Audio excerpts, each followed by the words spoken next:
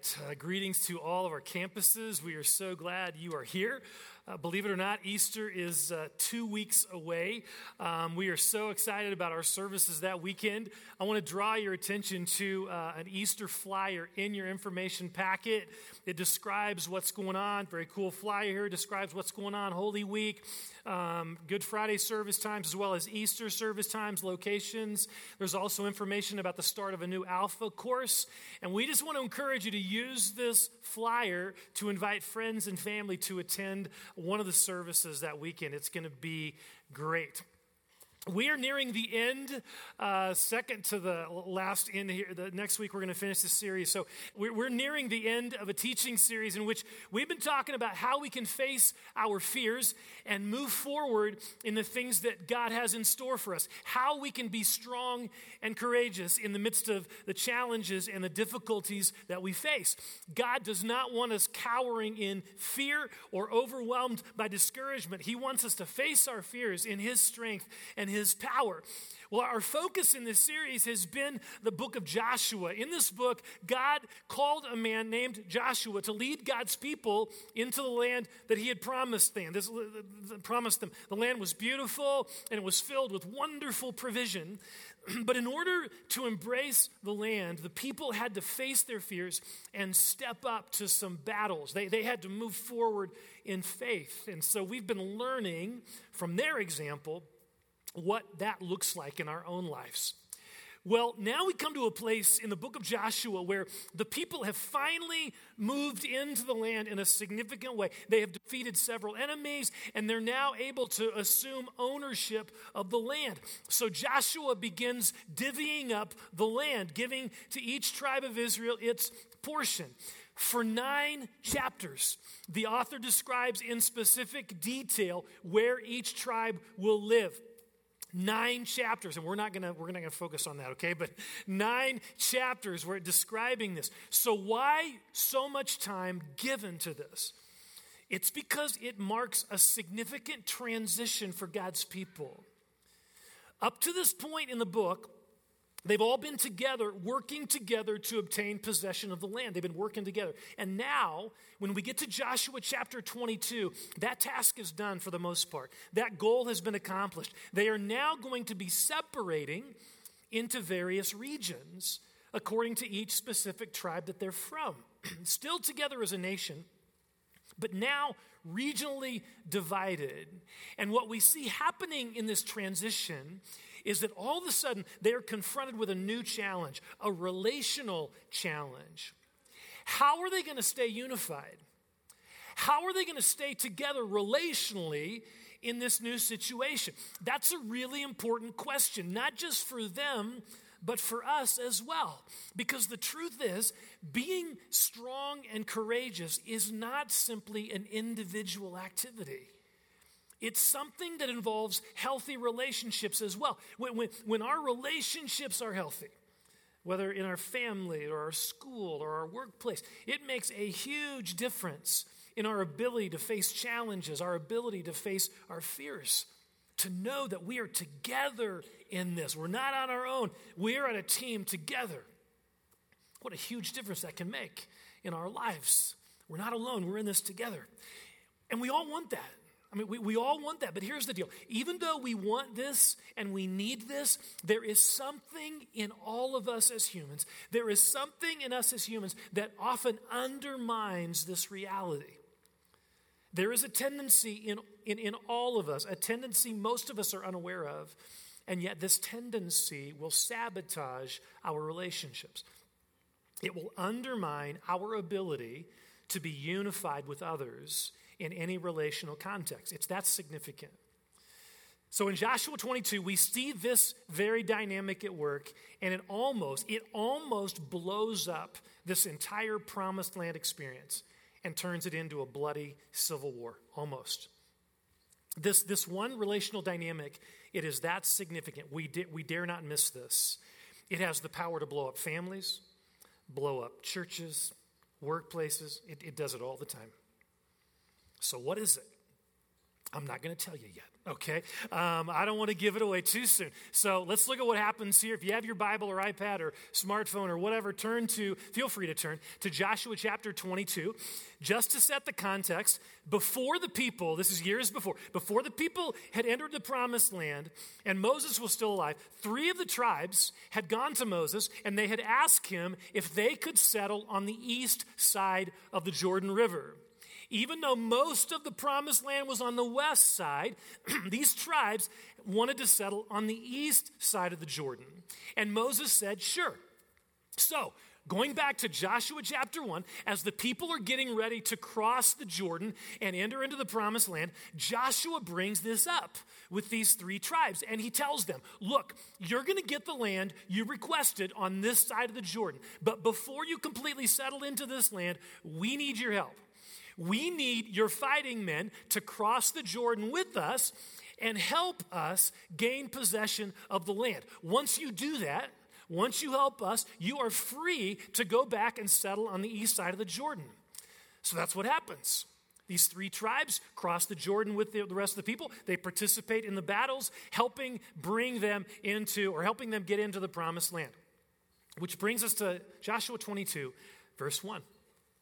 Then Joshua summoned the Reubenites, the Gadites, and the half-tribe of Manasseh and said to them, you have done all that Moses, the servant of the Lord, commanded, and you have obeyed me in everything I commanded. For a long time now, to this very day, you have not deserted your fellow Israelites, but have carried out the mission the Lord your God gave you. Now that the Lord your God has given them rest, as he promised, return to your homes in the land that Moses, the servant of the Lord, gave you on the other side of the Jordan. But be very careful to keep the commandment and the law that Moses, the servant of the Lord, gave you, to love the Lord your God, to walk in obedience to him, to keep his commands, to hold fast to him, and to serve him with all your heart and with all your soul. Okay, Joshua is basically saying, thank you. Thanks for upholding your end of the bargain. Thanks for battling with us. Now you are free to go back. You're free to go back and settle in the land east of the Jordan. And as you go back there, by the way, remember what unites us. Loving God, following his commands. We are his people. So even if we're separated geographically, we are still unified in him. So everything is great. Everything's great. They leave and they head back to their land. But on the way, they decide to do something. They build an altar. We're told in verse 10 that it is an imposing altar. It's big. It's noticeable. Now, at this point in the narrative, we don't know why they built the altar. We don't know their motives. We don't know their purpose. All we know is that this altar is built. And this is where it gets interesting. Verse 11. And when the Israelites, the rest of the tribes, when the Israelites heard that they had built the altar on the border of Canaan at Geliloth near the Jordan on the Israelite side, the whole assembly of Israel gathered at Shiloh to go to war against them. Whoa, back up the truck here. What just happened? These 3 tribes build an altar, and the rest of Israel is ready to go to war over it. They are ready to do battle. They are ready to kill their fellow Israelites. What is going on here? What is going on here that would cause this? Well, what's going on, and we're going to see in just a moment, what's going on is the surfacing of this relational dynamic I talked about earlier. This one little thing has the power to do incredible damage in our relationships, in our school, our workplace, in our church. What is it? Assuming. We make assumptions about this other person, about what they're doing and why they're doing that. And more often than not, our assumptions are negative. We assume the worst about this person. Without gathering any information, we automatically attach a negative motivation or a negative character quality to this other person. Oh, they only made that decision because they're full of themselves. They don't care about anyone else. Or they only did that because of their greed or because they don't like me very much. I mean, how often do we instinctively respond to someone's actions or decisions or their appearance by assuming the worst about them? By assuming the worst. And here's the deal. Here's the deal about assuming. When we assume the worst often becomes reality. When we assume the worst about people, the worst often becomes reality. Assuming things about another person often results in things going south. It often results in lots of damage being done. I vividly remember, I forgot everything else in this physics class in college, but I vividly remember my professor going up to the chalkboard. They actually had chalkboards back then. Remember that? Not whiteboards, but chalkboards. And he wrote the word assume on the chalkboard. A-S-S-U-M-E. And he walked through the word by saying, when you assume, it makes and he focused on the first three letters. I won't say it, but he focused on the first three letters of the word. When you assume, it makes an blank out of you and me. Okay, you're never going to look at that word the same again. I know. Assume. But he was absolutely right in a crass sort of way, but he was absolutely right. Assuming causes all sorts of damage all around. That's what's going on in this passage. These three tribes build this altar, right? The rest of the Israelites from the other tribes, they don't know why these three tribes built it. They don't know what their heart is. They don't know what their motivation. But when they hear about it, they're ready to fight. They are assuming all sorts of negative things about these three tribes. These three tribes that they have actually fought alongside just a few days ago. These tribes that they have served with and battled with. But when a few days, all of that seems to be forgotten. And they immediately begin to assume the worst about their fellow Israelites. Now, when we assume negative things about another person, we typically respond in one of two ways. Fight or flight. Fight or flight. We either attack or we avoid. So let me talk about avoidance first, because that's probably the most usual, most often the instinctive response for most of us, I should say, avoidance. So let's say a coworker starts to be more cold and distant from us. They don't say hi, they don't smile, maybe they're not returning emails or texts or whatever, and it hurts, and we don't know what's going on. But here's what we do. We assume they don't like us anymore. They don't like us anymore. They don't want to hang out with us. They don't want to be around us. So our response is to avoid them. To avoid them, we withdraw. We don't know why they're acting distant from us and cold towards us, but instead of finding out, we just assume. And now the relationship is in trouble. That's avoiding. We do it all the time. That's avoiding. That's the flight response. Now, what we see in this passage is the other typical response. Fight. We attack. Look at verse 13. If you have it open there, you'll need to look there to see. We'll start in verse 13 here to verse 20. Let me read this. So the Israelites sent Phinehas, son of Eleazar, the priest, to the land of Gilead, to Reuben, Gad, and the half-tribe of Manasseh. They said to them, the whole assembly of the Lord says, how could you break faith with the God of Israel like this? How could you turn away from the Lord and build yourselves an altar in rebellion against him now? If you rebel against the Lord today, tomorrow he will be angry, and the whole community of Israel. Do not rebel against the Lord or against us by building an altar for yourselves other than the altar of the Lord our God. When Achan, son of Zerah, was unfaithful in regard to devoted things, did not wrath come on the whole community of Israel? He was not the only one who died for his sin. I mean, whoa, take a breath. I mean, seriously. I mean, notice the verbal barrage that Phinehas launches into.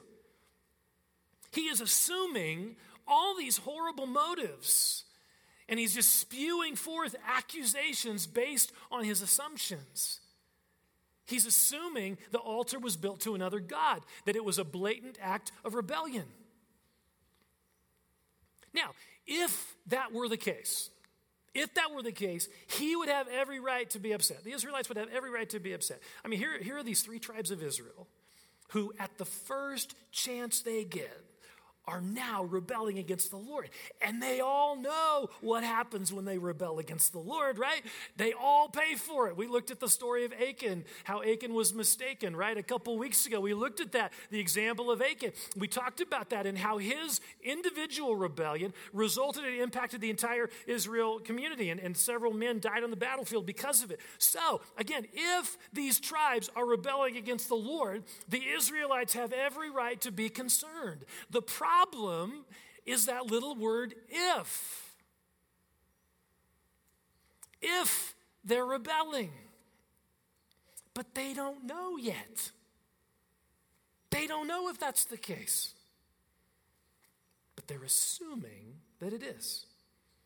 They don't have any information directly from these three tribes. All they have are their assumptions. And those assumptions are causing them to spew forth all sorts of accusation, imputing their motives, their character, their loyalty, their faithfulness to God. See, this is what inevitably happens in the cesspool of assumption. This is what inevitably happens. We start to get all worked up. I can't believe they would do that. How dare they make that decision? And some anger, some bitterness kind of gets stirred in there, begins to take hold. The relationship begins to suffer. And we choose one of the two responses I just mentioned, fight or flight. We verbally attack the person. How could you do that? How many of us parents of teenagers have done this? We assume the worst, and how could you do that? And then we hear, oops, the explanation, right? So we verbally attack the person, or more often than not, we just withdraw. We start to distance ourselves from them, or maybe we decide it's time to leave the church. It's time to quit our job. I mean, it's tragic. We take all these steps to get worked up and to remove ourselves or to distance ourselves, but we fail to take the one step Scripture commands us to take.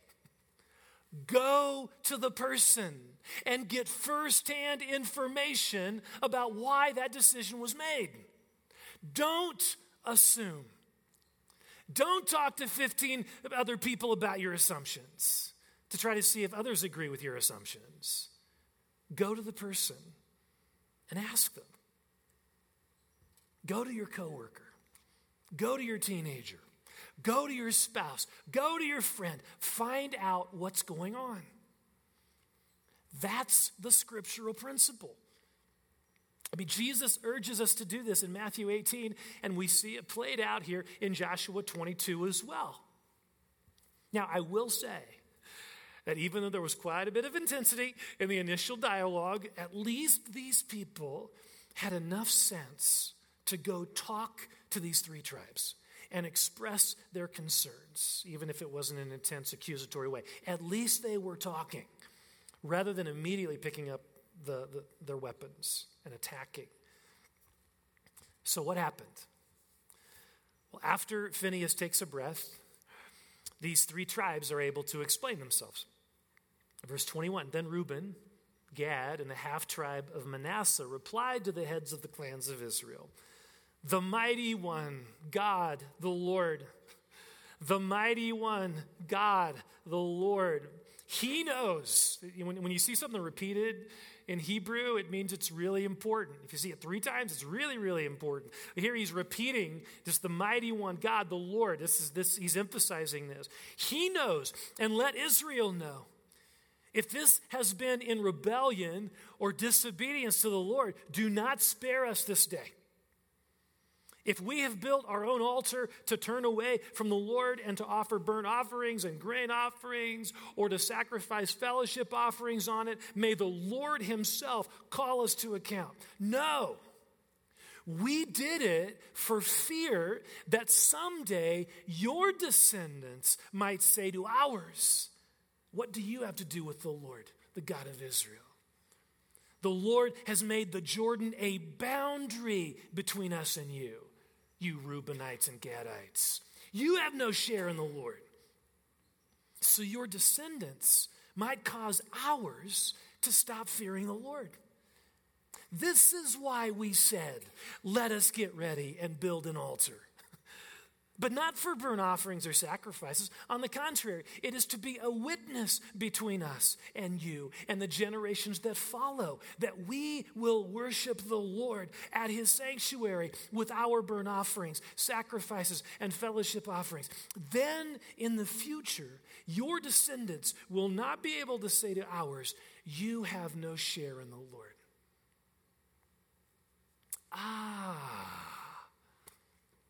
Suddenly, the light comes on. Suddenly, in the midst of all the swirling assumptions and the escalating emotions, suddenly these tribes are given the opportunity to explain their actions. And it makes perfect sense. It makes perfect sense. They weren't building the altar in rebellion. They were actually building it as a picture of unity. As a picture of unity, as an expression of their desire to make sure that they are not forgotten by the other tribes. That's why they built it. This is so powerful, and it is so real. It highlights how horribly wrong our assumptions can be. I mean, the Israelites couldn't have been more wrong in the conclusions they were drawing. They couldn't have been more wrong. Seriously, I mean, they were assuming rebellion and all sorts of evil intent, when in reality, these three tribes were expressing their own concern that they would be forgotten by the rest of Israel. Now, here's what becomes so clear in this passage, and this is where it kind of drives it home for all of us here. We all look at life through our own lens. We do. We all look at life through our own lens, through our own self-centered lens, how it impacts us. That's our natural sinful tendency.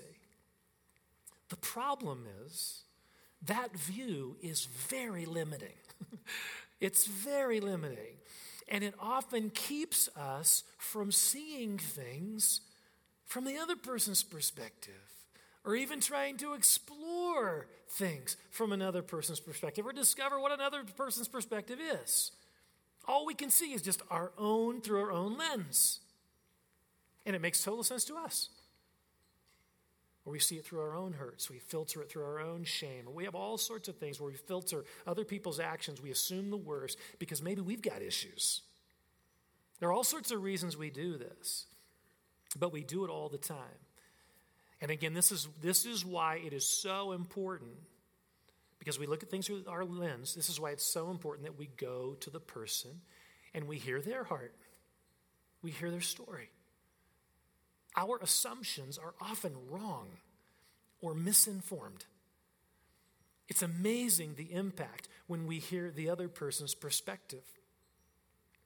I remember a few years ago hearing about a friend who had left our church. I had baptized this man. I knew his family. We'd hung out some. And so I was kind of hurt and confused. And he hadn't told me they were leaving, hadn't let me know or anything. And so when I heard about it, when I heard that they were attending another church. They were already settled into another church. I called him up.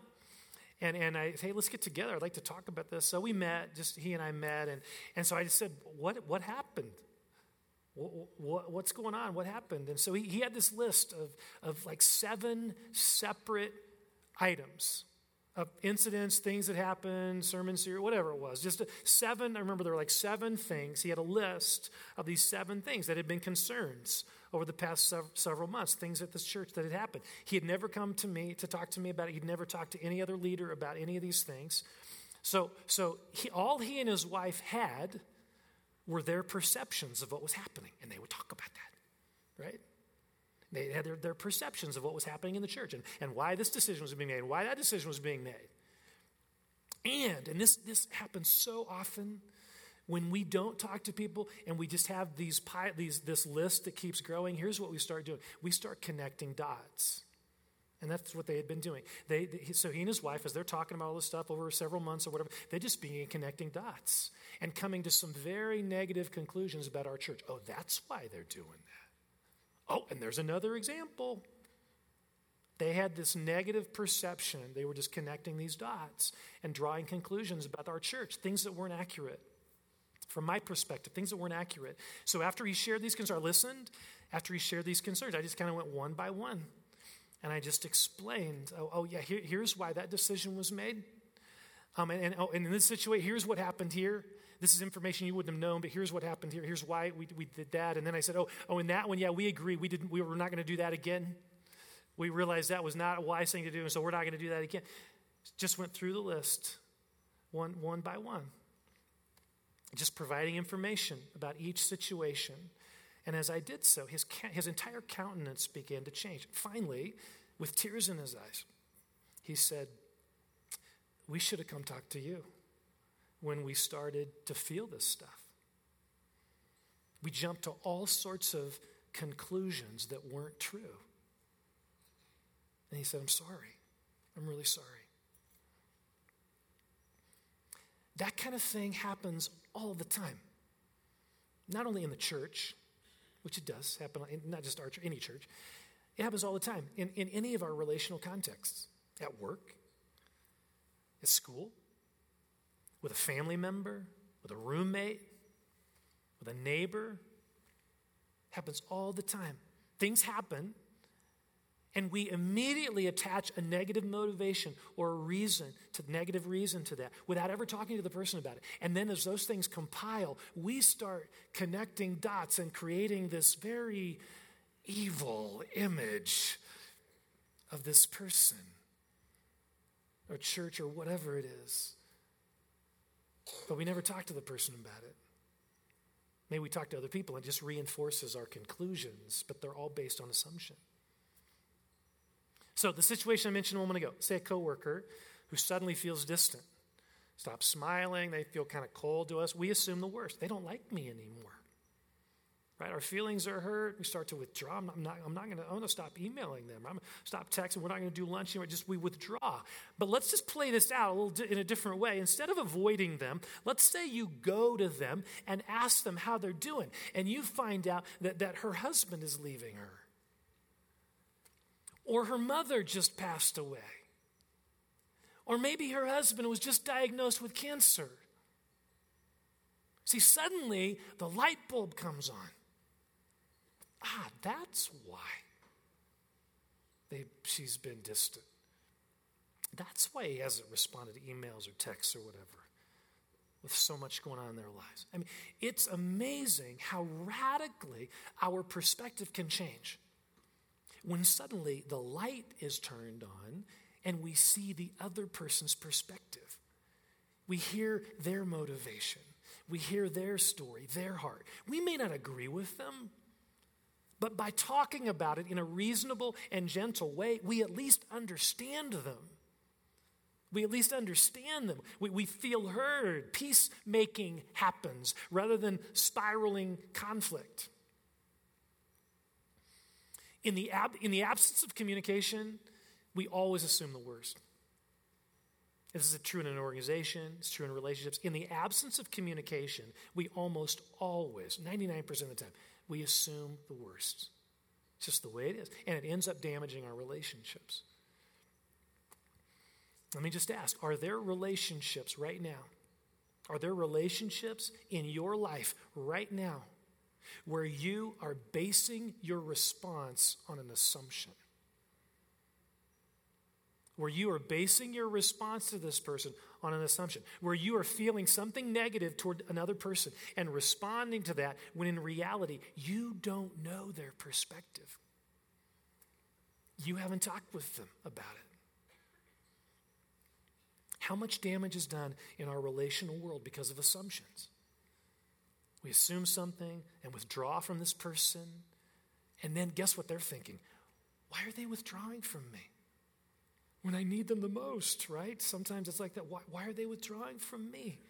And they withdraw further. It's sad. It is tragic, and it happens all the time. But it doesn't have to. It doesn't have to. There can be a happier ending. We can have healthier relationships. How? By choosing to approach rather than assume.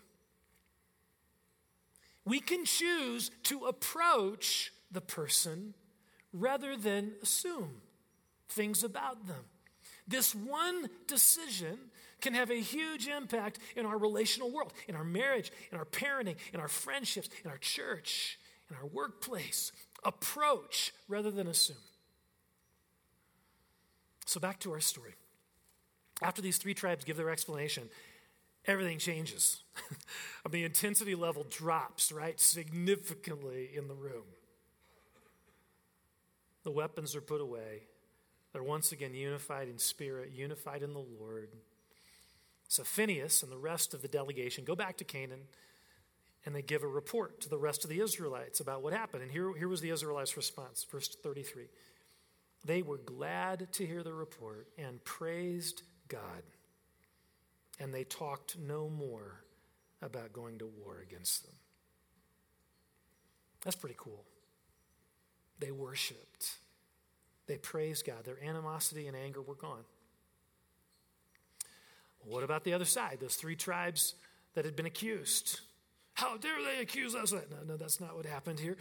Verse 34, and the Reubenites and the Gadites gave the altar this name, a witness between us that the Lord is God. See, they're worshiping as well, acknowledging the Lord's presence and power. I mean, what a dramatic change of events.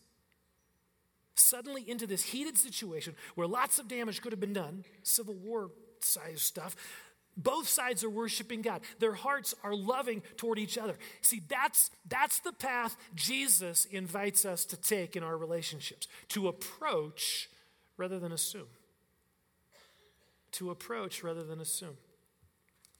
I mean, we've seen how assuming can do so much relational damage. It can sabotage our relationships, our families, our church. None of us want that. There is too much at stake to not follow Jesus in this area. Too much at stake. So here's the bottom line lesson for all of us here. Here's the bottom line. Conflict happens.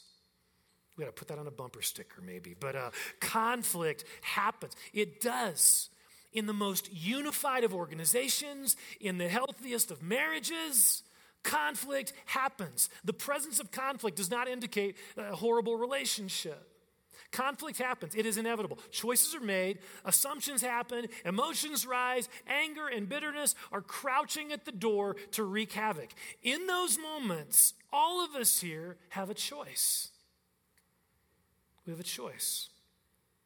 We can adopt a fight or flight mentality. That's one option. Attacking or avoiding the situation altogether, which will weaken and undermine our relationships. Or we can choose to be strong and courageous, going to the person with whom we're feeling anger and hurt and talking about it. Gently expressing our concerns and listening as they share their perspective. That choice can make such a difference in our lives, in our family, in our church. So how can we make that choice? How do we have the strength to make that choice? The cross of Jesus. The cross of Christ is what makes this possible. I mean, when every fiber in our being wants to avoid talking about it, Jesus' grace and truth extended to us on the cross enable us to extend grace and truth to the other person. And the implications of that decision are huge. Israel's experience of the promised land would have been sabotaged by civil war. had they chosen the fight or flight response. And let me just get us thinking about this. Who knows? Who knows what plans God has in store for us and for our church that also will be sabotaged if we choose to assume the worst rather than to engage in dialogue.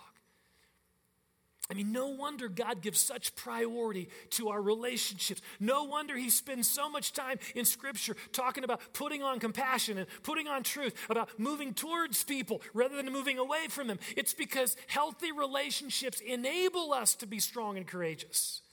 They enable us to face our challenges and our fears, knowing that we're in this together. We are not alone. We need each other. We need to be united. And Jesus gives us the resources we need to make that happen. Amen. Let's pray together.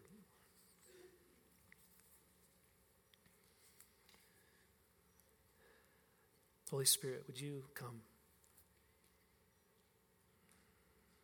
right now? And I pray you would bring to our mind any relationship in our circle of influence where we're assuming things, where we're attacking or avoiding rather than approaching, or we don't have enough information, but we're drawing all sorts of conclusions about people's motives, our child's teacher, or people we're interacting with. We're assuming all sorts of things about their motives and drawing conclusions about the reasons why they're doing things when we have not talked to them. And it's causing us to be angry and bitter, to attack, withdraw. God help us. So as the Holy Spirit brings to mind those relationships, let's just offer them to the Lord and ask for his help to have the courage to approach gently and say, look, here, I'm noticing this. Could you tell me what's going on there? Tell me why this decision was made. I just want to understand. Let's take a moment in the quiet of our heart and just pray for these relationships where we're assuming.